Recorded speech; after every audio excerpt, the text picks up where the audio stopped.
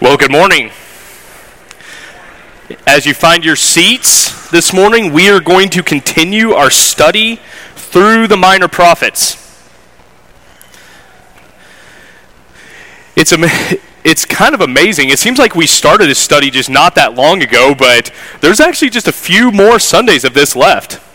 So if you could, please take your copy of God's Word, and this morning we are going to be spending our time in the book of Obadiah. Last week, Moses taught through the book of Amos, so if you're looking for Obadiah, go to where you were last week with Moses in the book of Amos and just go to the very next book, and you'll find Obadiah.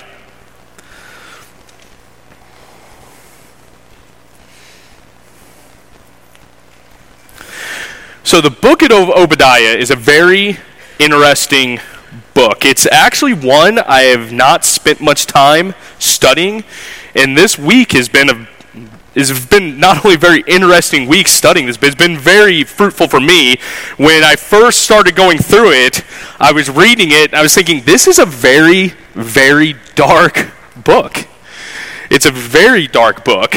In fact, I was really kind of struck by this. I've heard the saying many times that the Bible is God's love letter to you. I've heard that many times, and in some ways that is a helpful way of thinking of the Bible. I mean, Scripture is a collection of books that reveals the history of redemption, reveals God's attribute of love, His salvation for sinners. So that is a helpful way of thinking about that. But if you have that viewpoint of, okay, Scripture is God's love letter to me, and then you get to Obadiah, you find out really quickly, Obadiah is not written to you. It is written to Edom, a nation. And the other aspect of that is the book of Obadiah is not a love letter. In fact, it is the quite opposite of that. Obadiah's message to Edom is to expect wrath from the Lord because of their arrogance in the way they have treated Israel, who is God's chosen people. And there is such a temptation to just kind of gloss over this book, whether it's in your line of just kind of maybe whatever system you're going through the Bible as far as systematically trying to read the whole thing. I know many of us have our different ways of doing that. You get to Obadiah and you think, oh, it's just a short book. It's kind of dark. It's not to me. And it's easy just to really just kind of it's easy to be tempted to gloss over it, skim through it, and move to more uplifting parts of Scripture. But as we know, have we been studying through the minor prophets, the length of a book does not determine its significance at all. And even Obadiah is the shortest book in the Old Testament. It is very significant. And not just that, but as we know from 2 Timothy 3:16 through 17, that all Scripture is inspired by God and profitable for teaching, for reproof, for correction, for training in righteousness, so that the man of God will be adequate, equipped for every good work. And all Scripture includes Obadiah. And I fully admit, I've been guilty in the past of just kind of skimming through this, moving on, and not giving it the careful meditation study that it deserves. And I'd have to say I've been very blessed this week by actually spending time in this short Old Testament book. Obadiah gives a keen insight into the heart of God. Gives a keen insight into the heart of God in his dealings with other nations along with his people. And so as we go through this book together this morning, I want to start with just a little bit of background. There is a lot of rich history that leads into this shortest book of the Old Testament. And the background behind Obadiah is actually one of the greatest feuds in all of history. You think of great feuds in the past, might think of things like the Hatfield and McCoys, the North and South during the Civil War, maybe even looking back to the Reformation, the feud between Martin Luther and the Pope. You think of things like that are really interesting parts of history, and none of it comes close to this one. This is a historic feud between Israel and Edom, between two nations that went on for over 1,000 years, well over 1,000 years, and it originated in the womb, believe it or not. This story begins with Isaac, the son of Abraham, a story that many of you are familiar with. And this story begins in Genesis chapter 25, verses 21 through 23. Let me read it for you this morning. Isaac prayed to the Lord on behalf of his wife, because she was barren. And the Lord answered him, and Rebekah, his wife, conceived. But the children struggled together within her, and she said, if it is so, why then am I this way? It's just stop there for a second. It's interesting. She's having these twins inside her. They're struggling. They're fighting so much so that she's actually crying out to the Lord like, what is going on here? And let me move on here, starting in verse 23. So she inquired of the Lord, and the Lord said to her, 2 nations are in your womb, and 2 peoples will be separated from your body. The one shall be stronger than the other, and the older shall serve the younger. And so many of you know the story, and if you want to be reminded, I would say sometime this week, read through Genesis 25 on and learn more, be reminded of the story of Isaac and his sons, Jacob and Esau, grandsons of Abraham. You're talking direct grandsons of Abraham. And you know, and many of you are familiar with the story. Esau and his godlessness, who was the oldest and had the birthright, actually ended up selling his birthright to Jacob for some red stew. He even says that red stuff. He was so hungry, he didn't even care. He's just like, I'll take it, whatever. So he sells his birthright. And then later, Jacob would seal the deal by impersonating Esau to his dying father and would actually steal the blessing of the firstborn. And in all this complicated just relationship of 2 brothers, what the Lord said played out. Jacob became the nation of Israel that would rule over the descendants of Esau, who became the nation of Edom. Ironically, just a little footnote, the name Edom means red, which in many ways would forever point out just his vanity of giving up his birthright for just this red stew, this red stuff, as he called it. And in this historic feud, there's another major factor. You think of feuds, you think of 2 people going at it, 2 nations going at it. But another major factor of this feud is Israel and Edom are not the only players in this feud. There's a third member, and that is God. God was involved in this feud in a very intimate way because of Israel, who was his chosen people. God himself was involved in this. And the Lord was involved because of his faithfulness to Israel. And Edom had a very dark history of wronging Israel. These guys fought for years. I wish I had time to go over all the instances of just their conflict. There was an ancient hostility between these 2 nations, and because of Edom's hostility towards Israel, because of that, the result was hostility towards them from God. This was a very serious relationship. And there were many ways that Edom wronged Israel throughout history. But the main problem is their wrongful interactions with Israel, their actually own flesh and blood. The problem was actually they were wronging God through all that and the way they treated his chosen people.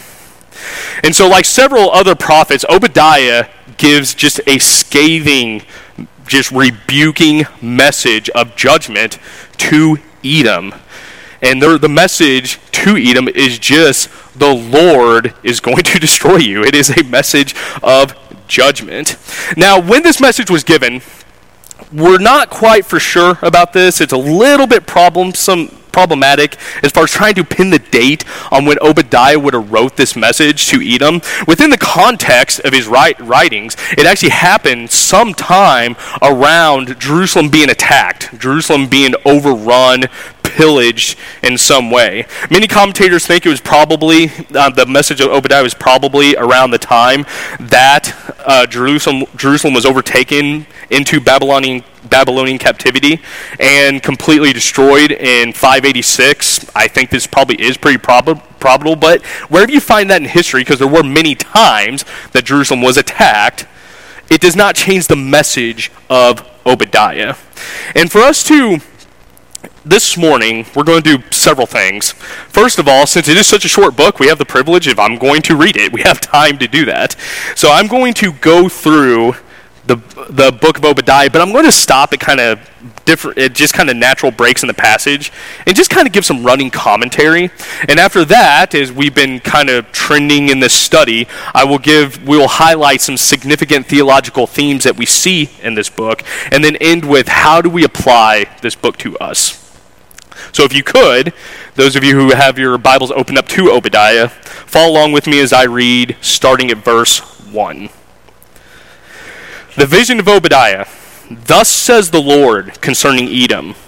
We have heard a report from the Lord, and an envoy has been sent out among the nations, saying, Arise, let us go against her for battle. So the beginning of this whole message of Obadiah is this formal announcement of the Lord's message of destruction towards Edom. And the Lord reveals that Edom is going to be destroyed through other nations. There is an envoy, a human ambassador that is going and pulling nations together saying, let's go against them in battle. So Edom is in danger of a foreign attack. But it is very clear that the real danger here is actually the Lord, actually Yahweh. It is a sovereign Lord who is the ultimate mover of these nations, who is this coming threat to Edom. So let's continue verses 2 and 4. Follow along with me. And this is what's going to happen to Edom. Behold, I will make you small among the nations. You are greatly despised. The arrogance of your heart has deceived you, you who live in the cleft of the rock, in the loftiness of your dwelling place, who say in your heart, who will bring me down to earth?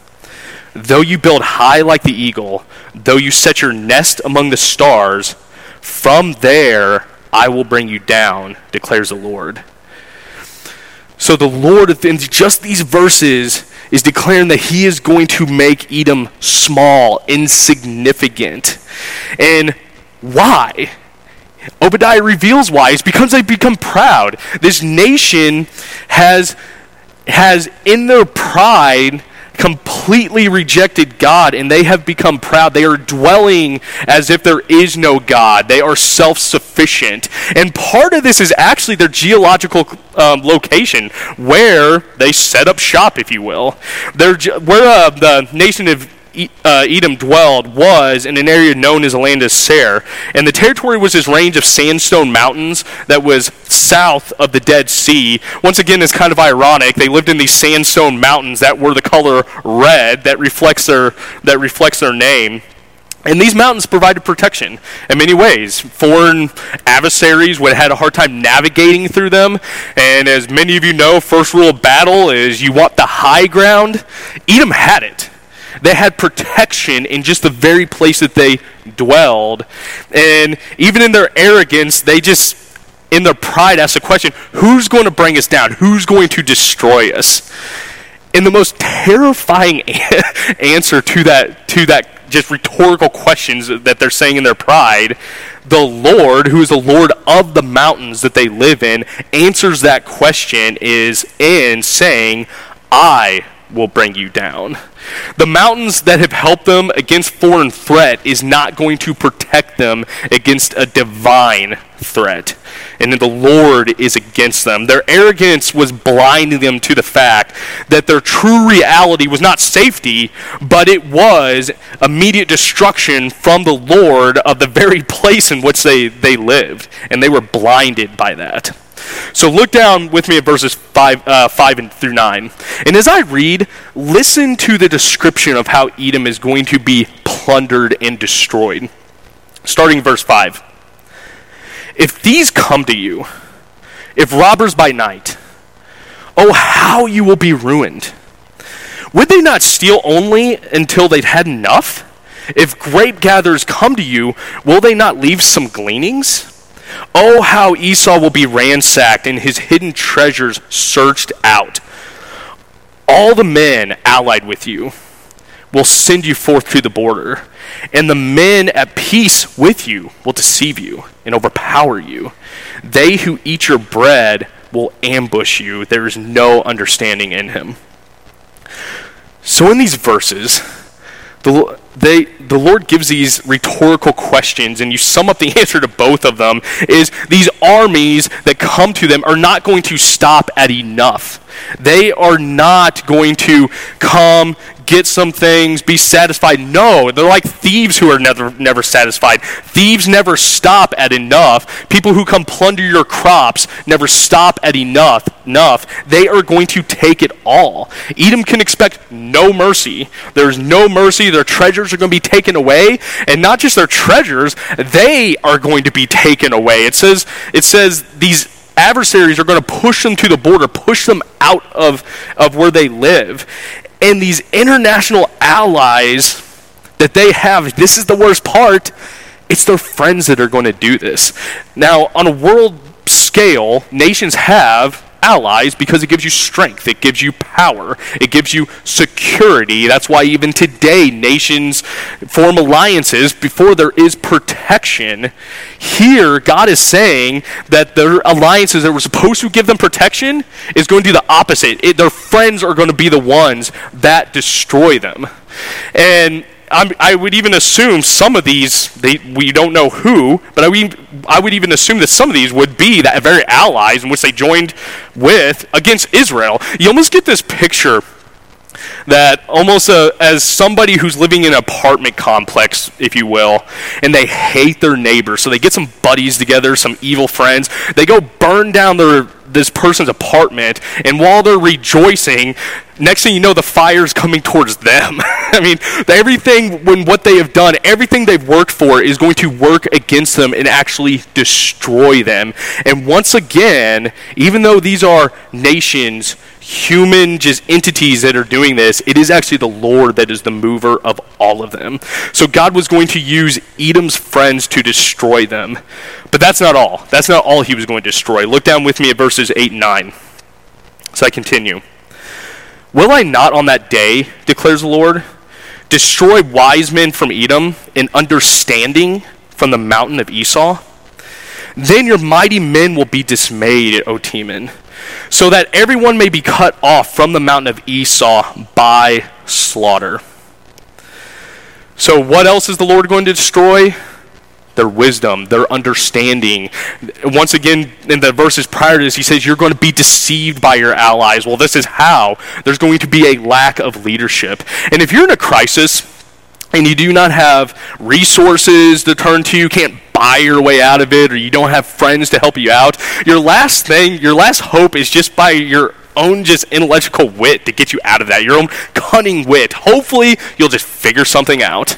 Well, that's not going to happen with Edom. They have nothing to protect them. They themselves, their wisdom is going to fail them. Their leaders are going to become fools. Their mighty men are going to be dismayed. And the only thing that's going to be left for them is devastation and slaughter. And reading all this of what's going to happen to Edom, it's so easy looking back at historical events, especially when there's been a long period of time from us to when it happened, to become calloused as we read this. It's just, oh, well, that happened, sure, and we move on. But we have to remember that these were real people. These are real people. This was a real nation that was full of families, children, real judgment that was coming upon them. And it was going to come upon them in a way that if we were going to watch a documentary and we had actual footage or pictures of it, it would make us shudder. If we were there to see it, I mean, we would not be able to watch it. It would be so devastating. So why? What would cause the Lord to do this? To destroy this people group, this nation, families, children, everything, drive them out of the land and completely destroy their way of life? Yes, it was pride. But there was something added on to that. Look down at verse 10. And Obadiah gives the reason behind all this. Because of the violence to your brother Jacob. This was the reason of this coming judgment to Edom. The problem was that the very people in which they were attacking, afflicting, were not just some other people, they were God's people. And once again, that brings God into this picture and causes God to intervene in this conflict in a way that was going to be very devastating for them. And Obadiah gives us a picture of this violence that they afflicted on Israel, just a small little picture. So follow with me in verses 10 through 14. You will be covered with shame, and you will be cut off forever. On the day that you stood aloof, on the day that strangers carried off his wealth, and the foreigners entered his gate and cast lots for Jerusalem, you too were as one of them. Do not gloat on your brother's day, the day of his misfortune, and do not rejoice over the sons of Judah in the day of their destruction. Yes, do not boast in the day of their distress. Do not enter in the gate of my people in the day of their disaster. Yes, you do not gloat over their calamity in the day of their disaster.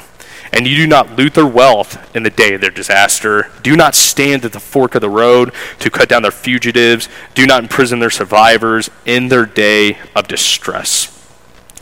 So whether this was the Babylonian destruction or another time that Israel was attacked by other foreign nations, somehow their own flesh and blood, Edom, was aloof, almost detached in a way that it's just, they let it happen. But it was more than that. There's a sense that they took part in it. They rejoiced in it because Israel was their enemy. They hated them. And here's where we have to stop. And we have to remember any of the times that Jerusalem was attacked, taken over, especially when it comes to Babylon carrying them away, why did that happen? Did it have anything to do with Edom? And the answer is no.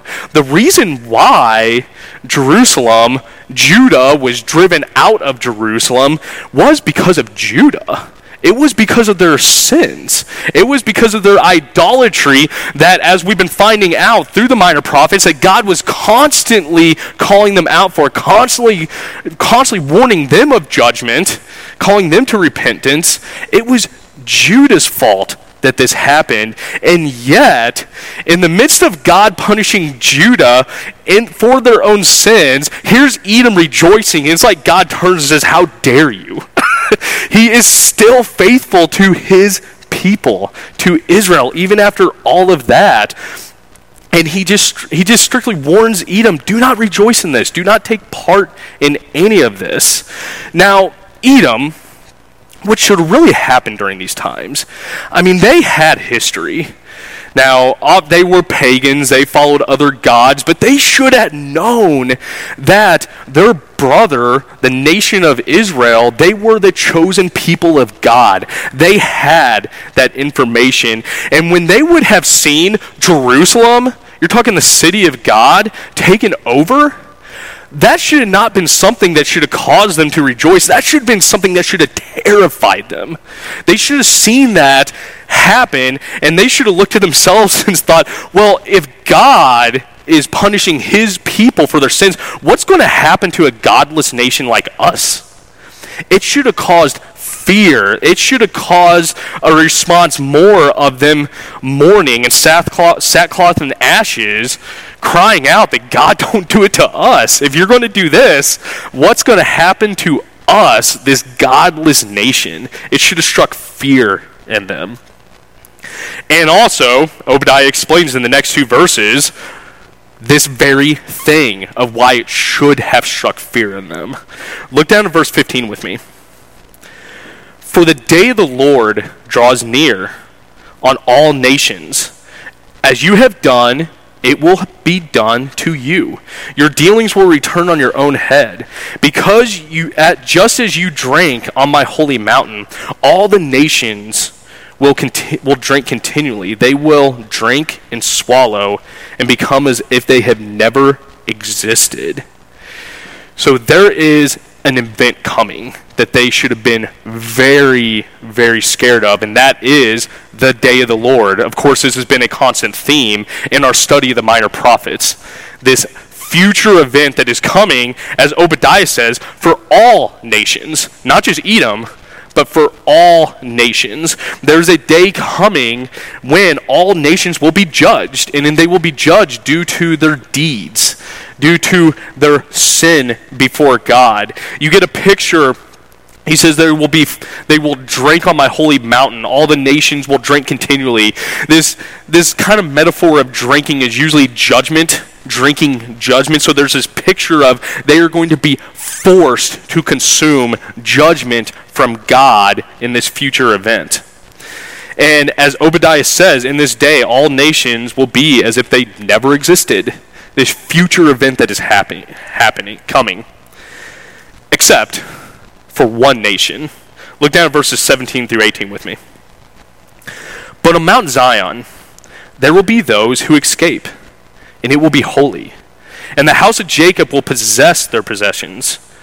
Then the house of Jacob will be a fire, and the house of Joseph a flame.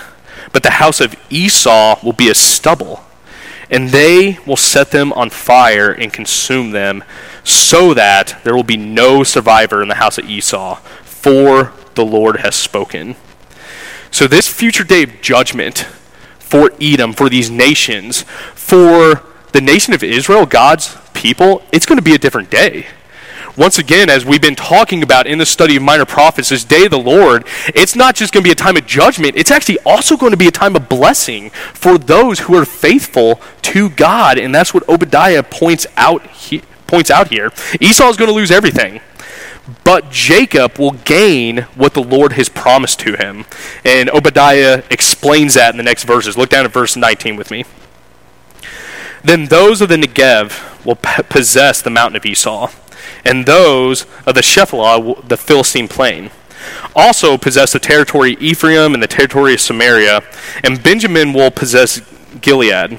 And the exiles of this host of the sons of Israel, who are among the Canaanites as far as Zarephath, and the exiles of Jerusalem, who are in Sepharad, will possess the cities of the Negev.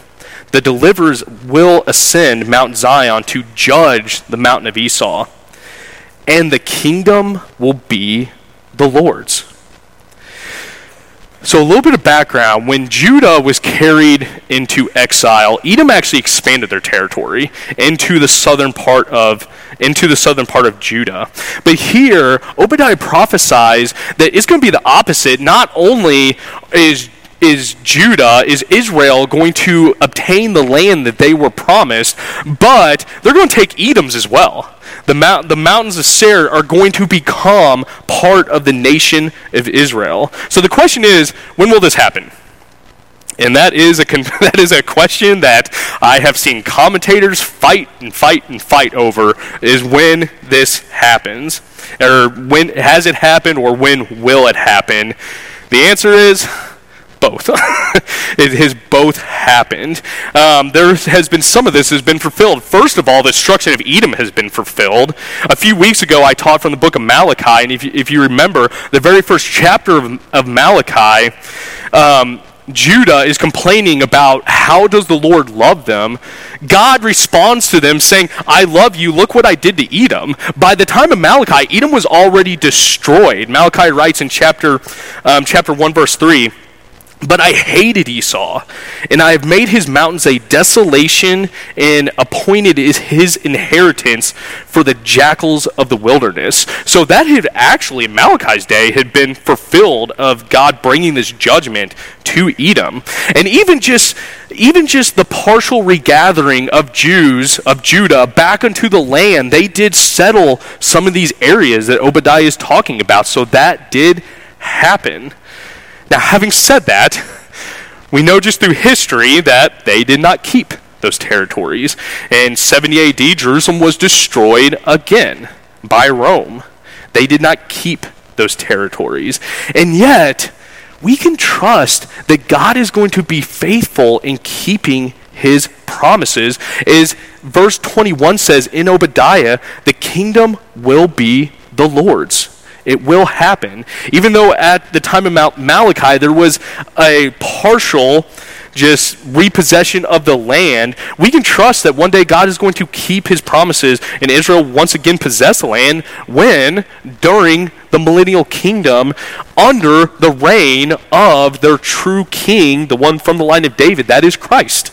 We can look forward to that happening, to where, yes, the kingdom will be the Lord's, and that's the bottom line.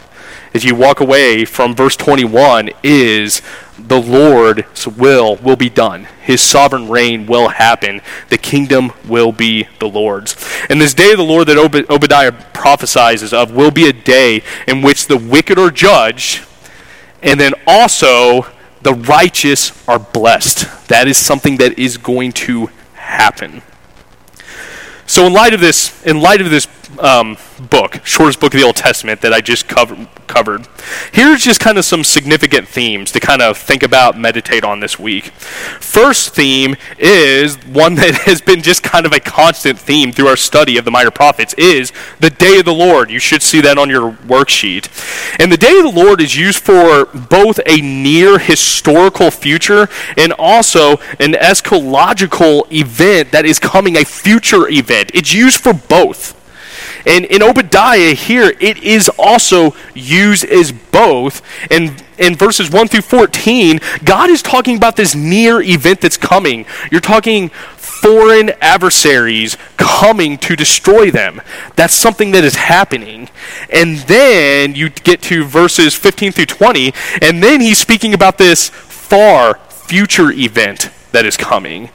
And within these events of judgment, something that I know Myral mentioned in the book of Joel, it's been a theme. They should, when it comes to those events of judgment, those events should be looked at. They should be studied, and you should take heed because of the future event that is coming of judgment. As Walt Kaiser explains, I find this very helpful, the way he says this. The final time will be a climatic, and it's just the sum of all the rest. This final judgment will be the final sum of judgment against sinners, against these sinful nations.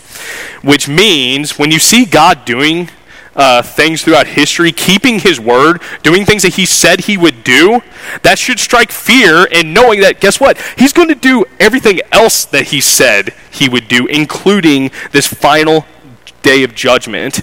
So these historical events should be a call of repentance, knowing what is coming, this future event of judgment. And once again, Edom should have repented just looking and seeing what happened to Israel.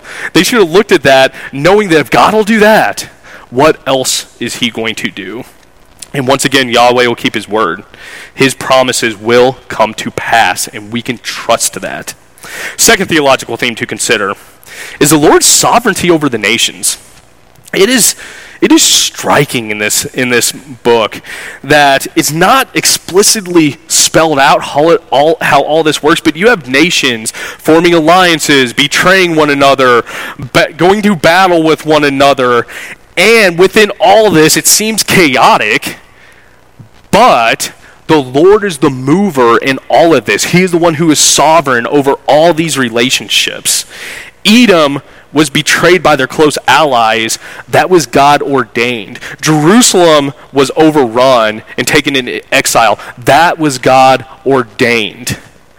And as Proverbs 21:1 says, the king's heart is like channels of water in the hands of the Lord. He turns it wherever he wishes.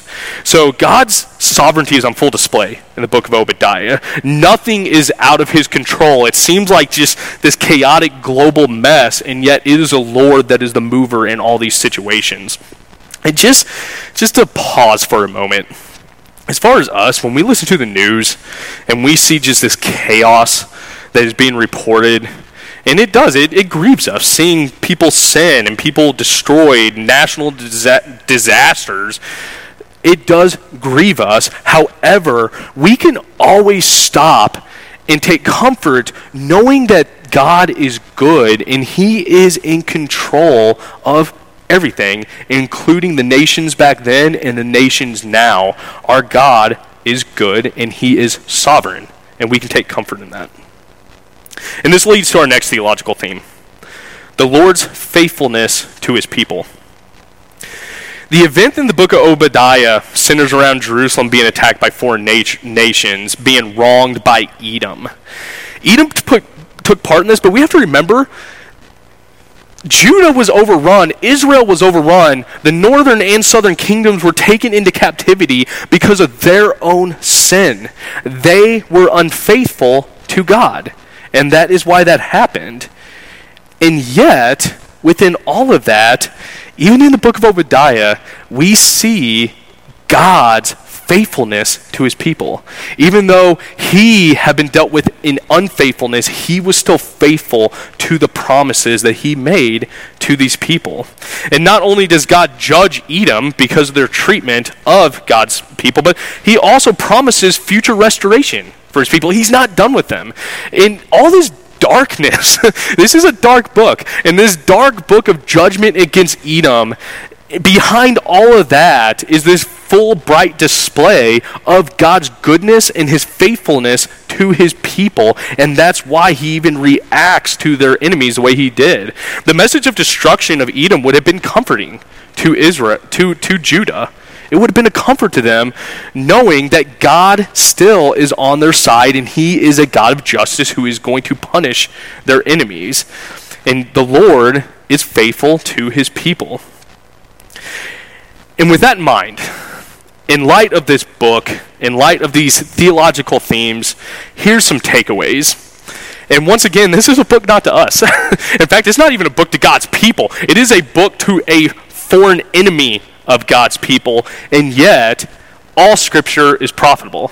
And the book of Obadiah is profitable for us. So here's some takeaways to consider, to meditate on this week. First of all, we must trust God's justice. Can you imagine, as Judah, Israel was being mistreated by foreign enemies, how they must have felt of, why is God allowing this to happen? Why are they getting away with this? We are God's people. They are attacking us. Why is this happening? And yet, the whole time, their foreign adversaries got away with nothing. The whole time, God did it in his own timing. His justice prevailed. And as Christians, we're not going to make it through this world without somehow being afflicted by sinners around us. That is part of living in this world. And a moment's being wrong is so tempting to react to hostility and further hostility. And yet, we can take comfort in knowing that God's going to make everything right. Romans 12:19, Paul writes, "Never take your own revenge, beloved, but leave room for the wrath of God, for it is written, 'Vengeance is mine, I will repay,' says the Lord." So instead of us being consumed by just these events, this sin that sometimes afflicts us throughout our life, instead of acting in hostility, becoming bitter for the way that we're being dealt with, knowing that we're sinners too, we should be able to instead respond with forgiveness and show the same grace and mercy that God has shown to us, knowing we actually know God. And knowing how he has dealt with us, we should be able to respond differently than this hostile world that we live in. We should be different in that. And the bottom line is we can trust God to make things right. He is a God of justice, and he will be the one to fix everything, and he will be the one to judge and make things right. Our next takeaway: we must repent of prideful arrogance. And this one's huge. It's really interesting how just in this book, God mentions their treatment of Israel, but before he even gets to that, he just talks about their pride and arrogance. And as we know as Christians that have scripture, God hates pride. And because of Edom's pride, they had a great fall. And of course, we know that pride comes before the fall. And the danger with pride is that, and it's something that we are all in danger of because of our sinful hearts, our pride deceives us. We lose perception of reality. We end up giving a high view of ourselves and a low view of God. Both cannot happen at the same time. which brings the result of God bringing us low. He will not tolerate us lifting ourselves up and keeping him down. He is a God who hates pride, and he will judge that. And pride leaves before the fall. Obadiah is a vivid description of this. Just how he even describes them, even physically, where they live. God will bring them down. And we should take that, and we should take heed that we do not want to have that same pride and that same arrogance, because God hates it, and he will deal with it. That is something that we should take heed from this book, that we do not follow that same path, that we are those who are humble and repentant, and that we have the right relationship with God. That way that we are not punished for our sinful pride. We need to repent. Another takeaway. We must trust God's faithfulness. Israel was unfaithful to Yahweh, and yet God remained faithful to them. Now, that is not something to say, well, then it doesn't matter. No, it matters, because God's faithfulness should drive us to respond in being faithful to him. Deuteronomy 7:9, Moses records this: "Know therefore that the Lord your God, he is God, the faithful God, who keeps his covenant and his loving kindness to the thousandth generation, and with those who love him and keep his commandments." God blesses those who are faithful to him. And when we see his faithfulness, that should cause us to be faithful to him because of who he is. Now, having said that, we stumble, right? We fall. We sin. But in those times, there should be a quick repentance, turning back to him. John writes in 1 John 1:9, "If we confess our sins, he is faithful and righteous to forgive us of our sins and cleanse us from all unrighteousness." Knowing God's attribute of faithfulness should drive us constantly in repentance, staying close to him. It should cause us to respond in faithfulness. So that is something that we need to constantly be thinking about, that our God is faithful to us. We need to return and live a life in faithfulness to him. And connected with that, our takeaway number 4. We must live faithfully with anticipation of God's future promises. God has promised a day that is coming where he will judge the wicked, but he will bless the righteous.